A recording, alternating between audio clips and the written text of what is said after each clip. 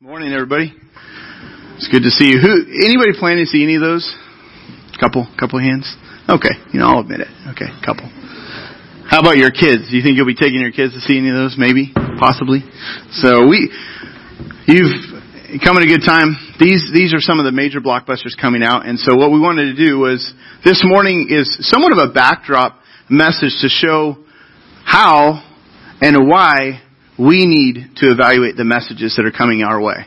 This is the big issue. How do you do that? How do you evaluate and screen the input that you're getting from all the media that we're taking in? So that's of particular concern for us. How and why do we need to evaluate the media messages? I'm like many of you. I enjoy a really good movie. And companies are making millions and millions of dollars. High percentage of our population are going to take in all these movies. And why is it? It's because movies are entertaining. I mean, they entertain us. They allow us to kind of escape away from some of the challenges that we're facing in life. This is the summer season, so this is when all the blockbusters come out. And so, you're usually like, oh, I wonder what's new to be released. But, if you like explosions, they've got that. If you like sappy romance, they've got that. If you like to laugh, they've got that. You've got all of this stuff. And with a movie, you can kind of sit, and it's 100 degrees outside. This weekend it's been pretty hot. So with a movie, you can kind of sit in an air-conditioned theater with popcorn, a soft drink. In some of the theaters now, they have have you been in those that you can recline and, people can come and wait on you, I'll have a refill, please. I haven't done it yet, but, you could, I don't know if you could actually summon anyone with your finger, but you've got these new theaters that are, they'll wait on you at your chair. But movies allow you to kind of escape away for a moment and to take some of that in. Now, Alan Palmer, he's a screenwriter who coaches people on story writing. He says this about movies. Cinema, he says, is the modern secular cathedral. This is where we take in the arts. He wrote this. He said, as humans, we enter that darkened theater seeking, he says, I think three things. Number one, to expand our emotional bandwidth. So we go to the movies because we want to feel some things. We want to feel sensations that we rarely take in and experience in our normal lives. So the movies kind of allow us to take in some things and escape away or take in some new emotions. I'm not a super emotional guy, so I go to the movies and all of a sudden I'm crying and I'm like, what just came over me? But, another thing he says is that with the movies, to reconnect with our higher selves. Now, he's not a Christ follower, but he says that in movies we're reminded of our human, capabilities in terms of good and evil. When we see things on the screen and if we're heading down a similar course, it gives us an opportunity to alter course. And so movie makers have a way of trying to steer culture certain directions. Third, he says, to be reminded we're not alone. All of a sudden we're in this theater and there's this collective reaction of other people who are also experiencing the same movie in the audience. And we realize, wow, I'm not the only one being challenged with the pressures of life. And so now, oftentimes we go to the movies and we just want to escape away. We want to pay $10 or maybe, $50, depending on how big your family is. And that's if nobody wants to eat. All of a sudden everyone wants to eat. Now it's $80, and you're just like, but you want to escape away to the movies and just be entertained. And, to entertain means that it holds my attention, right? That's what they're hoping. They want to hold our attention. Good movies do this, don't they? A good movie can hold your attention. They pull you in. They focus your attention on the values that the screenwriter really wants you to consider. Now, for me, and some of you here, what happens if it doesn't hold your attention when you get into a nice, comfortable chair? You fall asleep, right? Couple nods, One of my friends, he says it's an expensive nap, the movies. And thanks for that line there, helping us get into this morning. But yeah, I mean, if it doesn't hold your attention after a certain period of time, I'm out. I'm just like, this is a stress-free environment for a little while. I get a 2-hour nap, This is great. I've been to many movies, and my wife reminds me later, we've been to that movie. We've seen that before. And I'm at the Red Box. No, we haven't. We were just there. That was our last movie. Really? But, when it comes to stories, though, Jesus himself was this master storyteller. He would tell stories. He understood the power of a well-crafted story, and he would use stories to move people towards truth and towards right living. Oftentimes it was his parables. Those were what we call his stories, the parables of Jesus, where he would tell these short, simple, straightforward stories in order to drive home a point. In the New Testament, there's close to 60 parables found in the New Testament. You find most of them in the books of Matthew, Mark, and Luke. And again, they're these simple, memorable stories, each of them with really a single meaning. There's this major point that Jesus is trying to drive home, and he would usually it'd be, in connection to something he was teaching or a question that he was asked. He would answer the question. He would say, "There once was a man," and he's about to give an illustration about the point that he was just teaching on, or the answer that he just gave. He would share something, then he would illustrate with these parables, these stories. He was a great storyteller. And sometimes his parables had a twist. And so there would be this surprise at the end for the listeners. It's like he's moving in this direction and you think, oh, I know where he's going. And all of a sudden he says, no, it's this way. And you're just like, what? And some of them were like paradoxes where it seemed almost unbelievable what he was just sharing in his parable. It's because he wants the person to investigate a little further, and then as they investigate further, his story proves true. And they go, oh, I guess that is true. Wow, I hadn't thought of that. And so he's trying to drive home some points. And they were simple. They were memorable enough in order to be passed around, because in Jesus' days, there was an oral tradition, and so stories would be circulated as I would tell someone, they would tell someone. They did a good job of keeping the details because that was their tradition, an oral tradition. So here's a few of his more memorable parables. I'm going to read some and take a look up here on the screen. You see a lot of the cathedrals, what they wanted to do was they wanted to actually visually show many of the stories of the Bible. So what do you see here? What is this? If you recognize this parable. A lot of whispers. Is it this? Is it that? It's the Good Samaritan, right? This is the Good Samaritan. I want to read to you. Take a look at this just for a moment. And I'm just going to read from the text, Luke 10:25 through 37. On one occasion, an expert in the law stood up to test Jesus. Somebody wants to stump Jesus, okay? And so this expert in the law, he says to Jesus, "Teacher, what must I do to inherit eternal life?" "What is written in the law?" Jesus replied. "How do you read it?" He turns it back to the guy. The man he answers, "Love the Lord your God with all your heart, with all your soul, with all your strength, and with all your mind. And love your neighbor as yourself." And then Jesus replied, "You have answered correctly. Do this, and you will live." Love the Lord your God with all you have, and then also love your neighbor as yourself. Okay? But then the man, it says, wanted to justify himself, so he asked Jesus a follow-up question. Here's the question. Well, who's my neighbor? If I'm supposed to love my neighbors myself, who does that apply to? Who's my neighbor?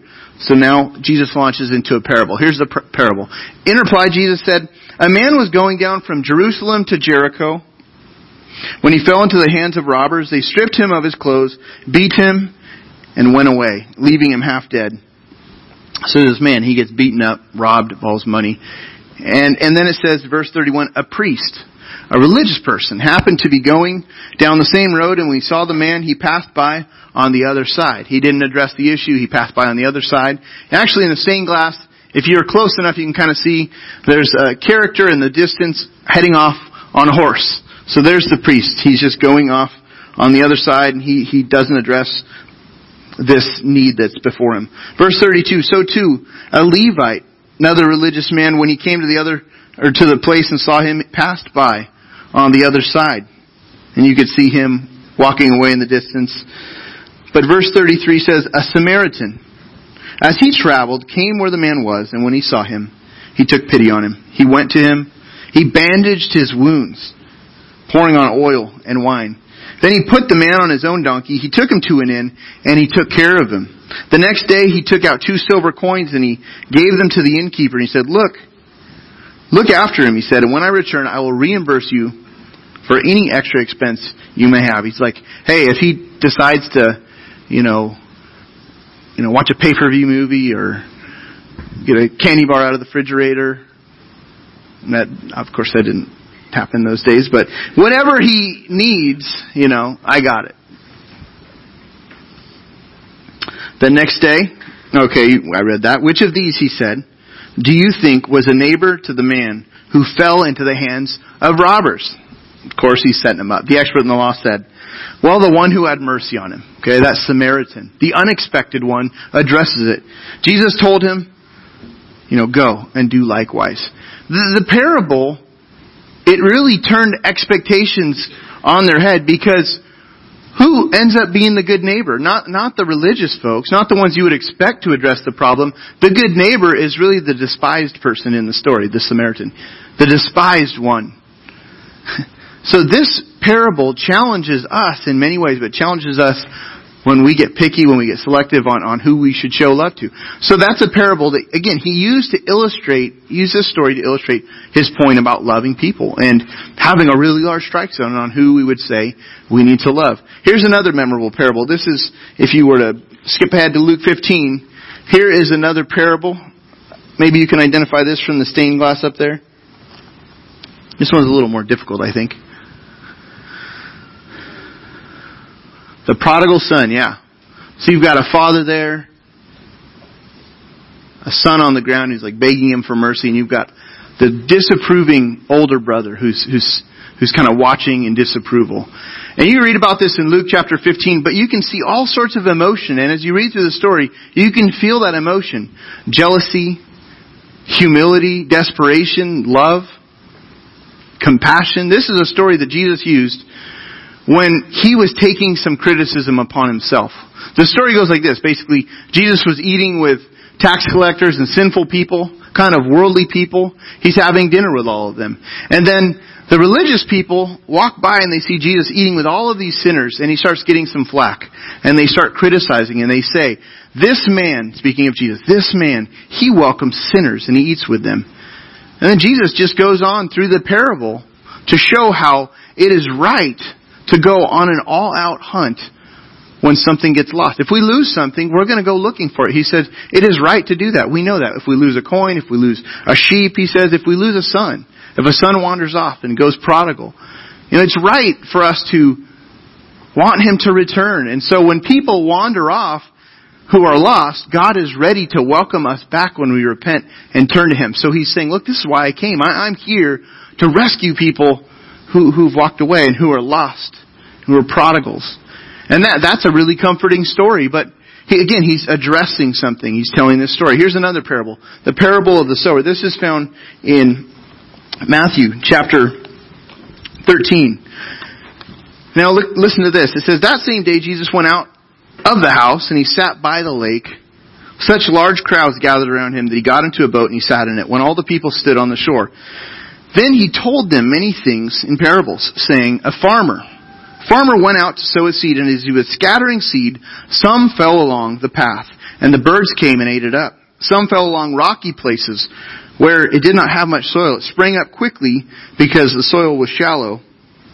But when the sun came up, the plants were scorched. They withered because they didn't have root.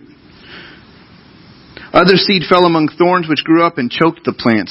Still other seed fell on good soil where it produced a crop 100, 60, or 30 times what was sown. And then he says, he who has ears, let him hear. So he gives this story to everyone that's listening about, really this is a story about how God's word goes out and it lands on these different kinds of soils. Later he explains that this represents people and their hearts and their readiness to respond to God. Some people are not ready and some people really are. Sometimes it's just good, fertile soil where they receive it and growth happens and God does a work in them. There's tremendous growth. Other times there's these other conditions that prevent God's word from really taking root and growing. Now, at the end he says that statement, he who has ears, let him hear. Now listen to what happens. Verse 13, or chapter 13, verse 10. The disciples came to him and asked, "Why do you speak to the people in parables?" He replied, "The knowledge of the secrets of the kingdom of heaven has been given to you, but not to them. Whoever has will be given more, and he will have an abundance. Whoever does not have, even what he has will be taken from him. This is why I speak to them in parables. Though seeing, they do not see. Though hearing, they do not hear or understand." Now, those last two verses, I want you to see those written in a paraphrase. Eugene Peterson, he authored the Message paraphrase version of the Bible. Look at how he states this of Jesus' words. Whenever he says that the paraphrase of what Jesus is saying is, whenever someone has a ready heart for this, the insights and understandings flow freely. You know, when they get the parables, if their heart is ready and prepared. But if there's no readiness, any trace of receptivity, it soon disappears. He said, that's why I tell stories. You want to know why I'm telling all these parables? That's why. I want to do that to create readiness, to nudge the people towards receptive insight. Now in our day and age, Jesus, he was a great storyteller. In our day and age, the movie makers are the storytellers of our day. And the stories that they tell, they carry the values of a culture. So most of the movies that we see, including these ones that we're going to kind of take a look at and try to evaluate what's the message behind them over the next several weeks. Those movies carry the cultural values. That's why we're going to try to understand, how do I read and understand and evaluate these movies? Because I need to be understanding and engaging with all this input that I'm getting. Otherwise, I'm very easily taken.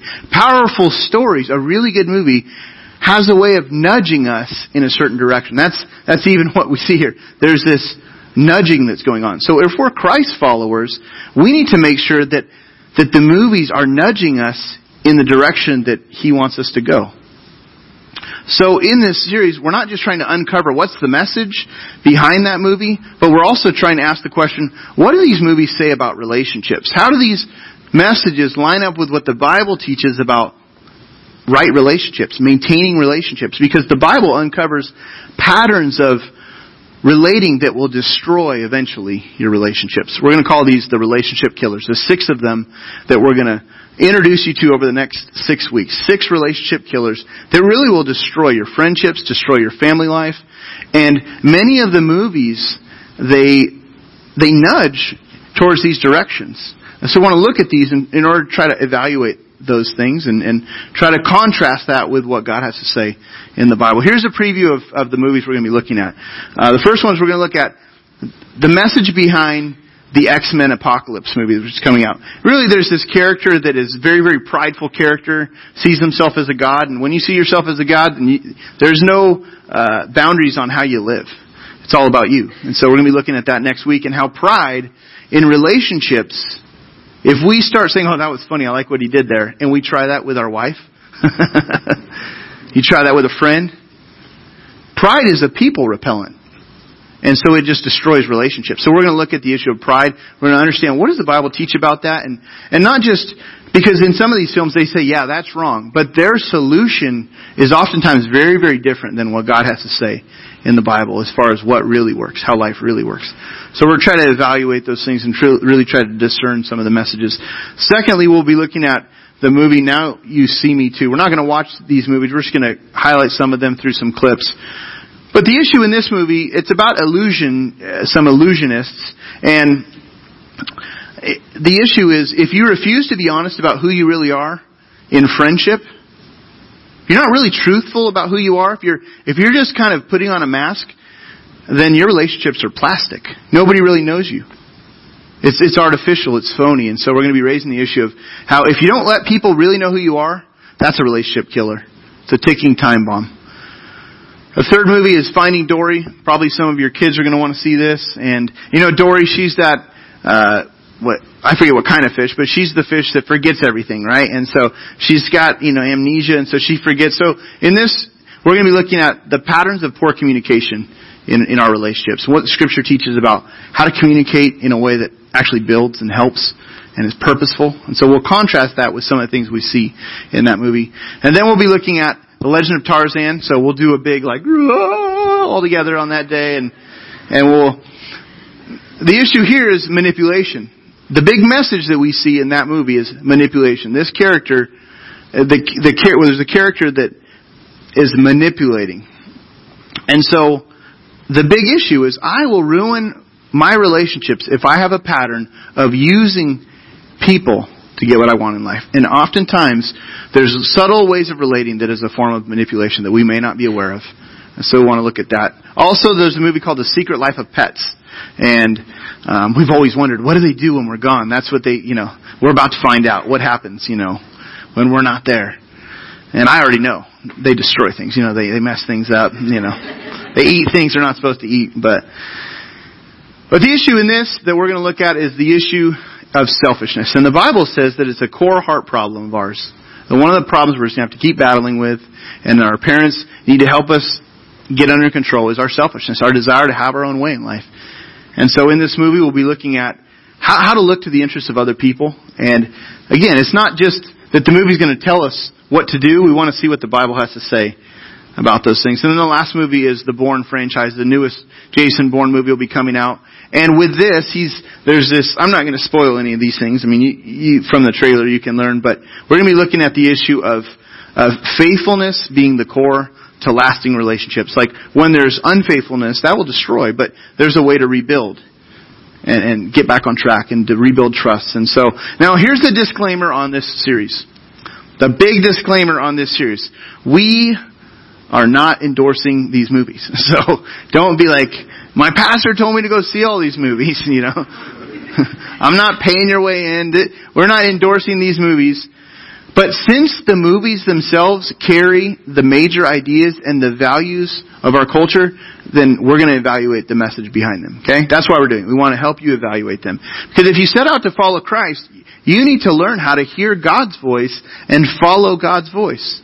Now He speaks to us primarily through the Bible. He speaks to us. We get into the Scripture and He begins to tell us and teach us how to live, how to do life His way, according to reality.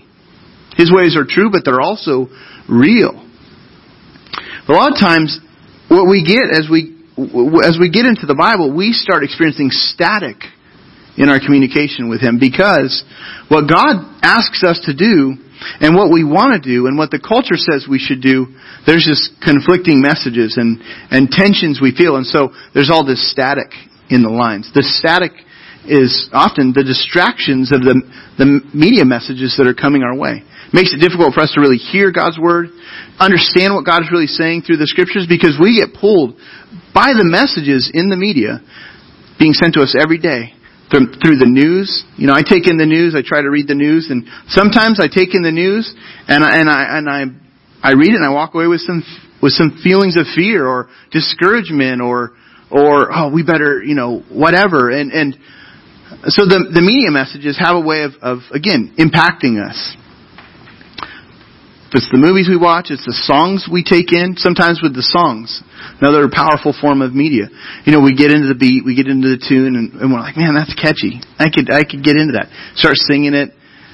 You start memorizing the lyrics and you're singing it, and all of a sudden you're singing it and you're like, I just sang that, didn't I? That's really not good. That message is really horrible. But it sounds good, but it's really contrary to what God wants me to be thinking. Oh, I'm just singing it. Well, how does that media message impact you? Again, this is what we want to be thinking about. All of this stuff can get us emotionally charged. In movies, they say a great deal about our relationships. So primarily we'll be focusing in on the theme of relationships in the movies. But how to be a friend? Well, the Bible tells us a great deal about that. How to have healthy relationships, how to have friendships, how to sacrifice. There's all sorts of examples. There's all sorts of instruction. But then the movies come along and say, here's how to make a friend. Or how to date. And the Bible has a lot to say about, again, health and purity and marriage and boundaries but the movies are very happy to just instruct us on how to date, right? Or how to relate to your family, how to treat your boss, all of these different things that come up. Movies have a lot to say that they're wanting to teach us about these areas. And they can create very clear examples that we can soak up into our brains and into our hearts. And that begins to impact the way we approach our own relationships. Now, studies have been done to prove that movies do have an impact on our lives and certainly on our relationships. Now look at this. This is the impact of romantic comedies.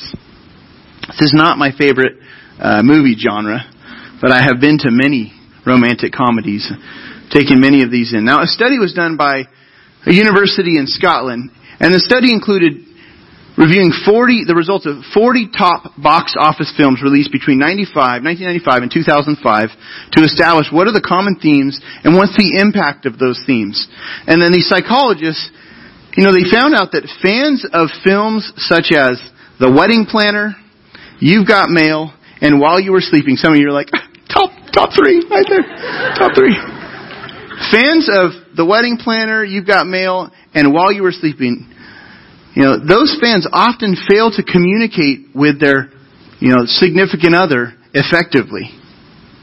Many hold the view that if someone is meant to be with you, then somehow they should just know what you want without you needing to tell them what you want. They should read your mind, right? That's like what the movies say, right? You should just know me. You complete me. You're a part of me. And so we get this, we get these scenes in the movies where they're just looking into each other's eyes, and everything's just so magical, and things get resolved, and just through gazes. Try that. You get into an argument. Just throw a gaze. And you're like, well, it worked for Mel Gibson, Brad Pitt. Well, you're not Brad Pitt, but no, what about a smooth line? Well, it worked for so-and-so. So here's the quote from one of those psychologists. He says, "We now have some emerging evidence that suggests popular media play a role in perpetuating these ideas in people's minds. The problem is that while most of us know that the idea of a perfect relationship is unrealistic, some of us are still more influenced by media portrayals than we realize." So the researchers, they're finding many of the themes people actually believe are just unrealistic. Go figure. But it impacts. Look at what it says. We all want to be successful in our relationships. We want to be the special one. And we want to meet the special one. Unfortunately, people tend to believe the Hollywood idea of a perfect relationship. We start seeing waves in our relationship. We think, that's not how it's supposed to work. Why is that? Well, because on the screen, it doesn't work that way. Because that's the image we get in our mind. This is just unrealistic. People feel if their relationship is not like a Hollywood film, then it's not any good. Investing time and energy are not themes that are popular in Hollywood films. You don't hear that. This is going to take work. To be continued. Part 2 is coming out next year. We've been working on it. Who would go to see that movie? None of us. Why? Well, it's because that's our lives. We want to escape from our life. We want to see it in some imaginary land that doesn't exist. But then when our world is not matching up, we get frustrated at that. I don't know how many times I've talked to people who cannot put their finger on this, but this is exactly what has destroyed the relationship. They won't admit this, but it's just not living up to what they dreamed. Well, where'd the dream come from? It's coming from, most often, the media input that we're getting. For those who follow Christ, we need to screen out messages that are unrealistic, and we need to choose to treat others in a way that actually pleases God and reflects how God's designed our relationships to actually flourish. God wants us to experience the kind of relationship that He would bless and that we would enjoy, but we can't just arrive there by ourselves. We actually need His help. And we need His truth from the Scripture to help us make progress daily. And it takes time and investment and work. So what we're going to do is we're going to look at these movies and ask, what is the message in that movie, and does it square with Scripture and reality? What does this movie say about how I should treat people, how I should respond to hurt, What about effective communication, healthy relationship? We're going to look at all these things, ask some questions. And since we get caught up in movies, we can feel like the movies really reflect how life really works. But no movie shows the long-term effect on relationships because they can't. No movie shows that because they're not real. These are just scripted scenes. These are actors. We have to remind ourselves of that sometime because we can buy into some of those things that we see. Now here's the good news. The good news is that the Bible shows us how to read and how to evaluate media. Things like movies. So the first thing to do is this, and this is on your listening guide. The first thing to do is filter the ideas that you collect through the truths in the Bible. We have to filter or screen the ideas that we're collecting through all this media input. And we need to measure the ideas by what does the Scripture actually say. So Romans 12:2, again in Eugene Peterson's message paraphrase, you're all probably more familiar with, you not be conformed any longer by the patterns of this world, but be transformed by the renewing of your minds. He paraphrases this, Romans 12:2, and he says, don't become so well adjusted to your culture that you fit into it without even thinking. This is so easy to do, though. Instead, he says, fix your attention on God. You'll be changed from the inside out. Readily recognize what He wants from you and quickly respond to it. Unlike the culture around you, always dragging you down to its level of immaturity, God brings the best out of you, develops well-formed maturity in you. This passage, Romans 12:2, it applies to all sorts of areas of our lives that we have to not be conformed. We have to allow the Word of God to transform our thinking, to be renewing us. But it's clear that we should expect to hear some static at points as we aim to live life God's way. We're going to get some static in the lines because we follow Christ Jesus, but we do that amid waves of ideas that flow against His way. And so there's static constantly from the billboards, the signs, the TV, all the media, the music, the video games, the social media, all this stuff. And whenever you decide to follow Jesus, you have to swim hard against a strong current of the waves of the world at large. And when it comes to relationships, especially, knowing dysfunction is really the first step. We have to know what is dysfunctional. We have to know what are the relationship killers. Because we need to know how to relate in the right way. And this takes a lot of analysis. Takes a lot of evaluation. It takes a lot of asking questions when we're watching things. We have to do more than just soak in the movie. One of the worst things that we could probably do is pay our admission, sit down, and just check out our minds and say, just taking this in, soaking it up. But oftentimes, that's what we can be doing if we're not going in wise to what is happening, what we're experiencing. Processing is really important because ideas and impressions, they just stick to us all the time. The way that the movie's ideas impact us is this. Our mind forms a mental image of something we see or something that we imagine or something that we sense. And that becomes an idea. Now you put that idea together with a story and words and music and visuals, and it creates this emotion that is tied to the message being communicated. And then those ideas really become a part of all of our thinking. It can become part of how we see the world. The emotion coupled with the idea really can imprint on you. Movies can cause us to kind of like drop our guard and kind of lower like the drawbridge to the castle of our heart and our mind. And we begin adopting ways of thinking that we really wouldn't adopt. But now all of a sudden we've dropped the drawbridge, and all of a sudden all sorts of thinking that can really destroy and ruin things is flowing into our life. So we have to screen, we have to filter. It's easy for people today to just operate out of notions and impressions that we've just kind of picked up along the way from the media, because we're like sponges who take in and soak up messages. And the Bible, what it does, it's like you're soaking in things in the world. The Bible, what it does is it helps us wring it out. We wring it out and we begin to think, okay, that's not true, that needs to go, that's discarded, that's clearly off, so that we don't retain the wrong messages. And when we don't engage our mind, when we're watching media or taking in media, then faulty ideas plant in us like seeds, and they begin to grow up like weeds, messing with our actions, messing with our attitudes, and it grows into really rotten fruit. The second way to read and evaluate is to ask God for discernment, to pray for discernment as you encounter messages in the media. Movies are fun, but we need to be discerning when we take them in.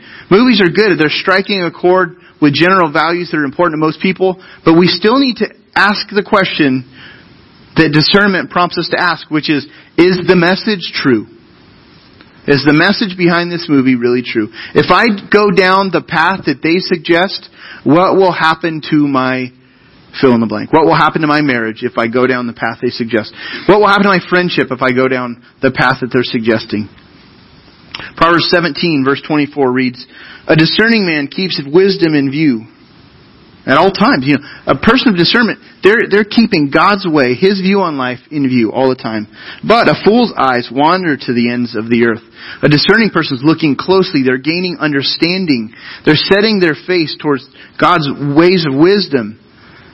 They're at full attention to what God really wants. And they're asking, what is the movie actually saying? What is this message behind this song, this show, this movie? To keep wisdom in view, we must saturate ourselves with God's Word. And that's critical. It's the only real way to distinguish right from wrong, good from evil, is to saturate ourselves in God's Word. We can ask God this. We can say, God, would you, as Psalms reads, teach me good judgment and knowledge, for I believe in your command. We can pray this to God. God, would you teach me to grow in discernment, to grow in judgment, so I can discard the wrong, the evil. Because it's so easy to get pulled in a direction with words or images that tug on our emotions. But again and again in my own life, God's Word has been the thing that has helped me to know that's right and that's wrong. I cannot do that. It's God's Word that reminds us to the subtleties.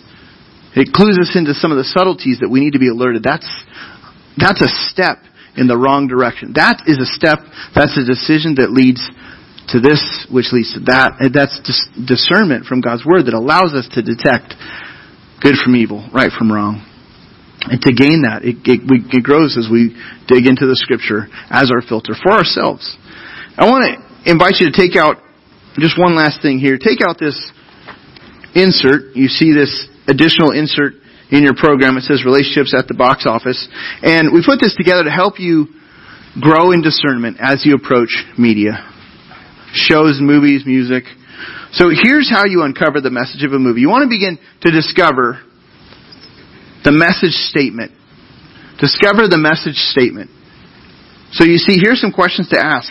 Who's the hero? Who is that main character, that hero? You can try this for yourself. You can do this with your kids, maybe as a way to evaluate the media they're taking in. Hey, let's look at your favorite show. Who's the hero? Oh, well, it's this guy right here. It's Superman. Okay, well then, what's the movie about? Well, it's about, saving the world and defeating the bad guy and what's the main, motivation of that hero? What's driving him? How does the hero or the hero's motivation change by the end of the movie? Sometimes our heroes in the movies, the motivation is it's the wrong motivation. Sometimes it's pride, right? A lot of the superhero movies these days, the motivation is not the best motivation. Sometimes we don't pick up on it because he's the hero and he just defeated a really bad guy. But we realize he's not the greatest guy. And so we want to, our kids, they're sponges. They're picking this up. So their hero, they defeated the bad guy, but they're really a prideful hero who's cutthroat and selfish in these other ways. And so we have to ask these questions. Is there something that changes within the hero? Flip to the backside. This is some questions to help you identify the value message of a movie. Like, who was looked down on in the movie? Who was made fun of?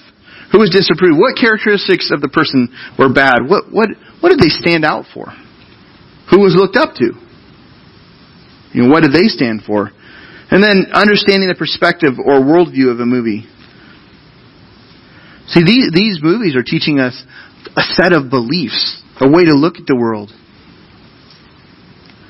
The filmmakers, they have an agenda behind them. This is not just only to make money, but there's an agenda oftentimes behind the movies that we're watching. So how do we understand that? These questions will help. And then finally, contrasting the movie's message statement, the values and worldview with Christianity. How does this square with the Christian worldview? How do things looked up to and looked down on in the show compare with biblical values? And finally, how would God want us to treat these people according to the Scriptures? What direction would please Him?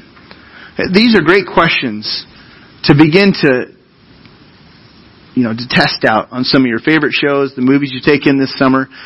What we're not saying is, again, we're not saying, hey, we endorse these movies. What we are saying is, as you watch some of these things,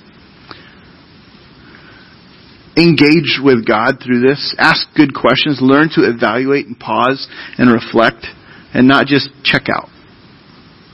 Help your kids learn to do that and not just check out and just escape away into some other world. Help them engage with this. So we're doing this to try to help us all grow in our discernment as we approach the different things coming our way this summer. So would you take out the bottom? You'll notice these next steps at the bottom of your listening guide. Memorize Psalm. It should actually be Proverbs 17:24. So memorize Proverbs 17:24. Second, practice uncovering the message. Try this out. Try to uncover the message behind a show, a movie this week. And then third, we're going to encourage you to attend the rest of this series. Be here as we look at these 6 different relationship killers beginning next Sunday. And again, this morning was really try to give us a backdrop understanding of how to do that. How do we read and understand and apply to the different things coming our way. So let's pray together. Father, thank you again for your help. God, thank you for your word and the way that you, through your word, are transforming our thinking. You're renewing our minds. We're living in a world that is running contrary to your ways and is being steered in a direction that doesn't please you. And so, Lord, help us to understand how to live in this world in a way that does not reflect the world's values. We want to live differently in a way that really pleases you. At the same time, we want to be able to know how to relate and reach out to people who are walking a different direction, Lord. So we pray that you would even use this to spark conversations, to provide invitations, as people are wrestling with major issues in their lives, Lord. And the movies are providing answers that are just insufficient. And so, God, we pray that your truth, as revealed in the Bible, it is all we need. It cuts through all the noise. It has all the answers. It is eternal. Lord, your word stands forever. And so, Lord, I pray that you would continue to establish and root us through your word and its truth. We thank you for this time. We pray you'd help us to grow in these areas, the things you're identifying in us. Lord, help us to take some notes in our minds and jot some things down, even of ways to apply this week. It's in the name of Jesus we pray. Amen.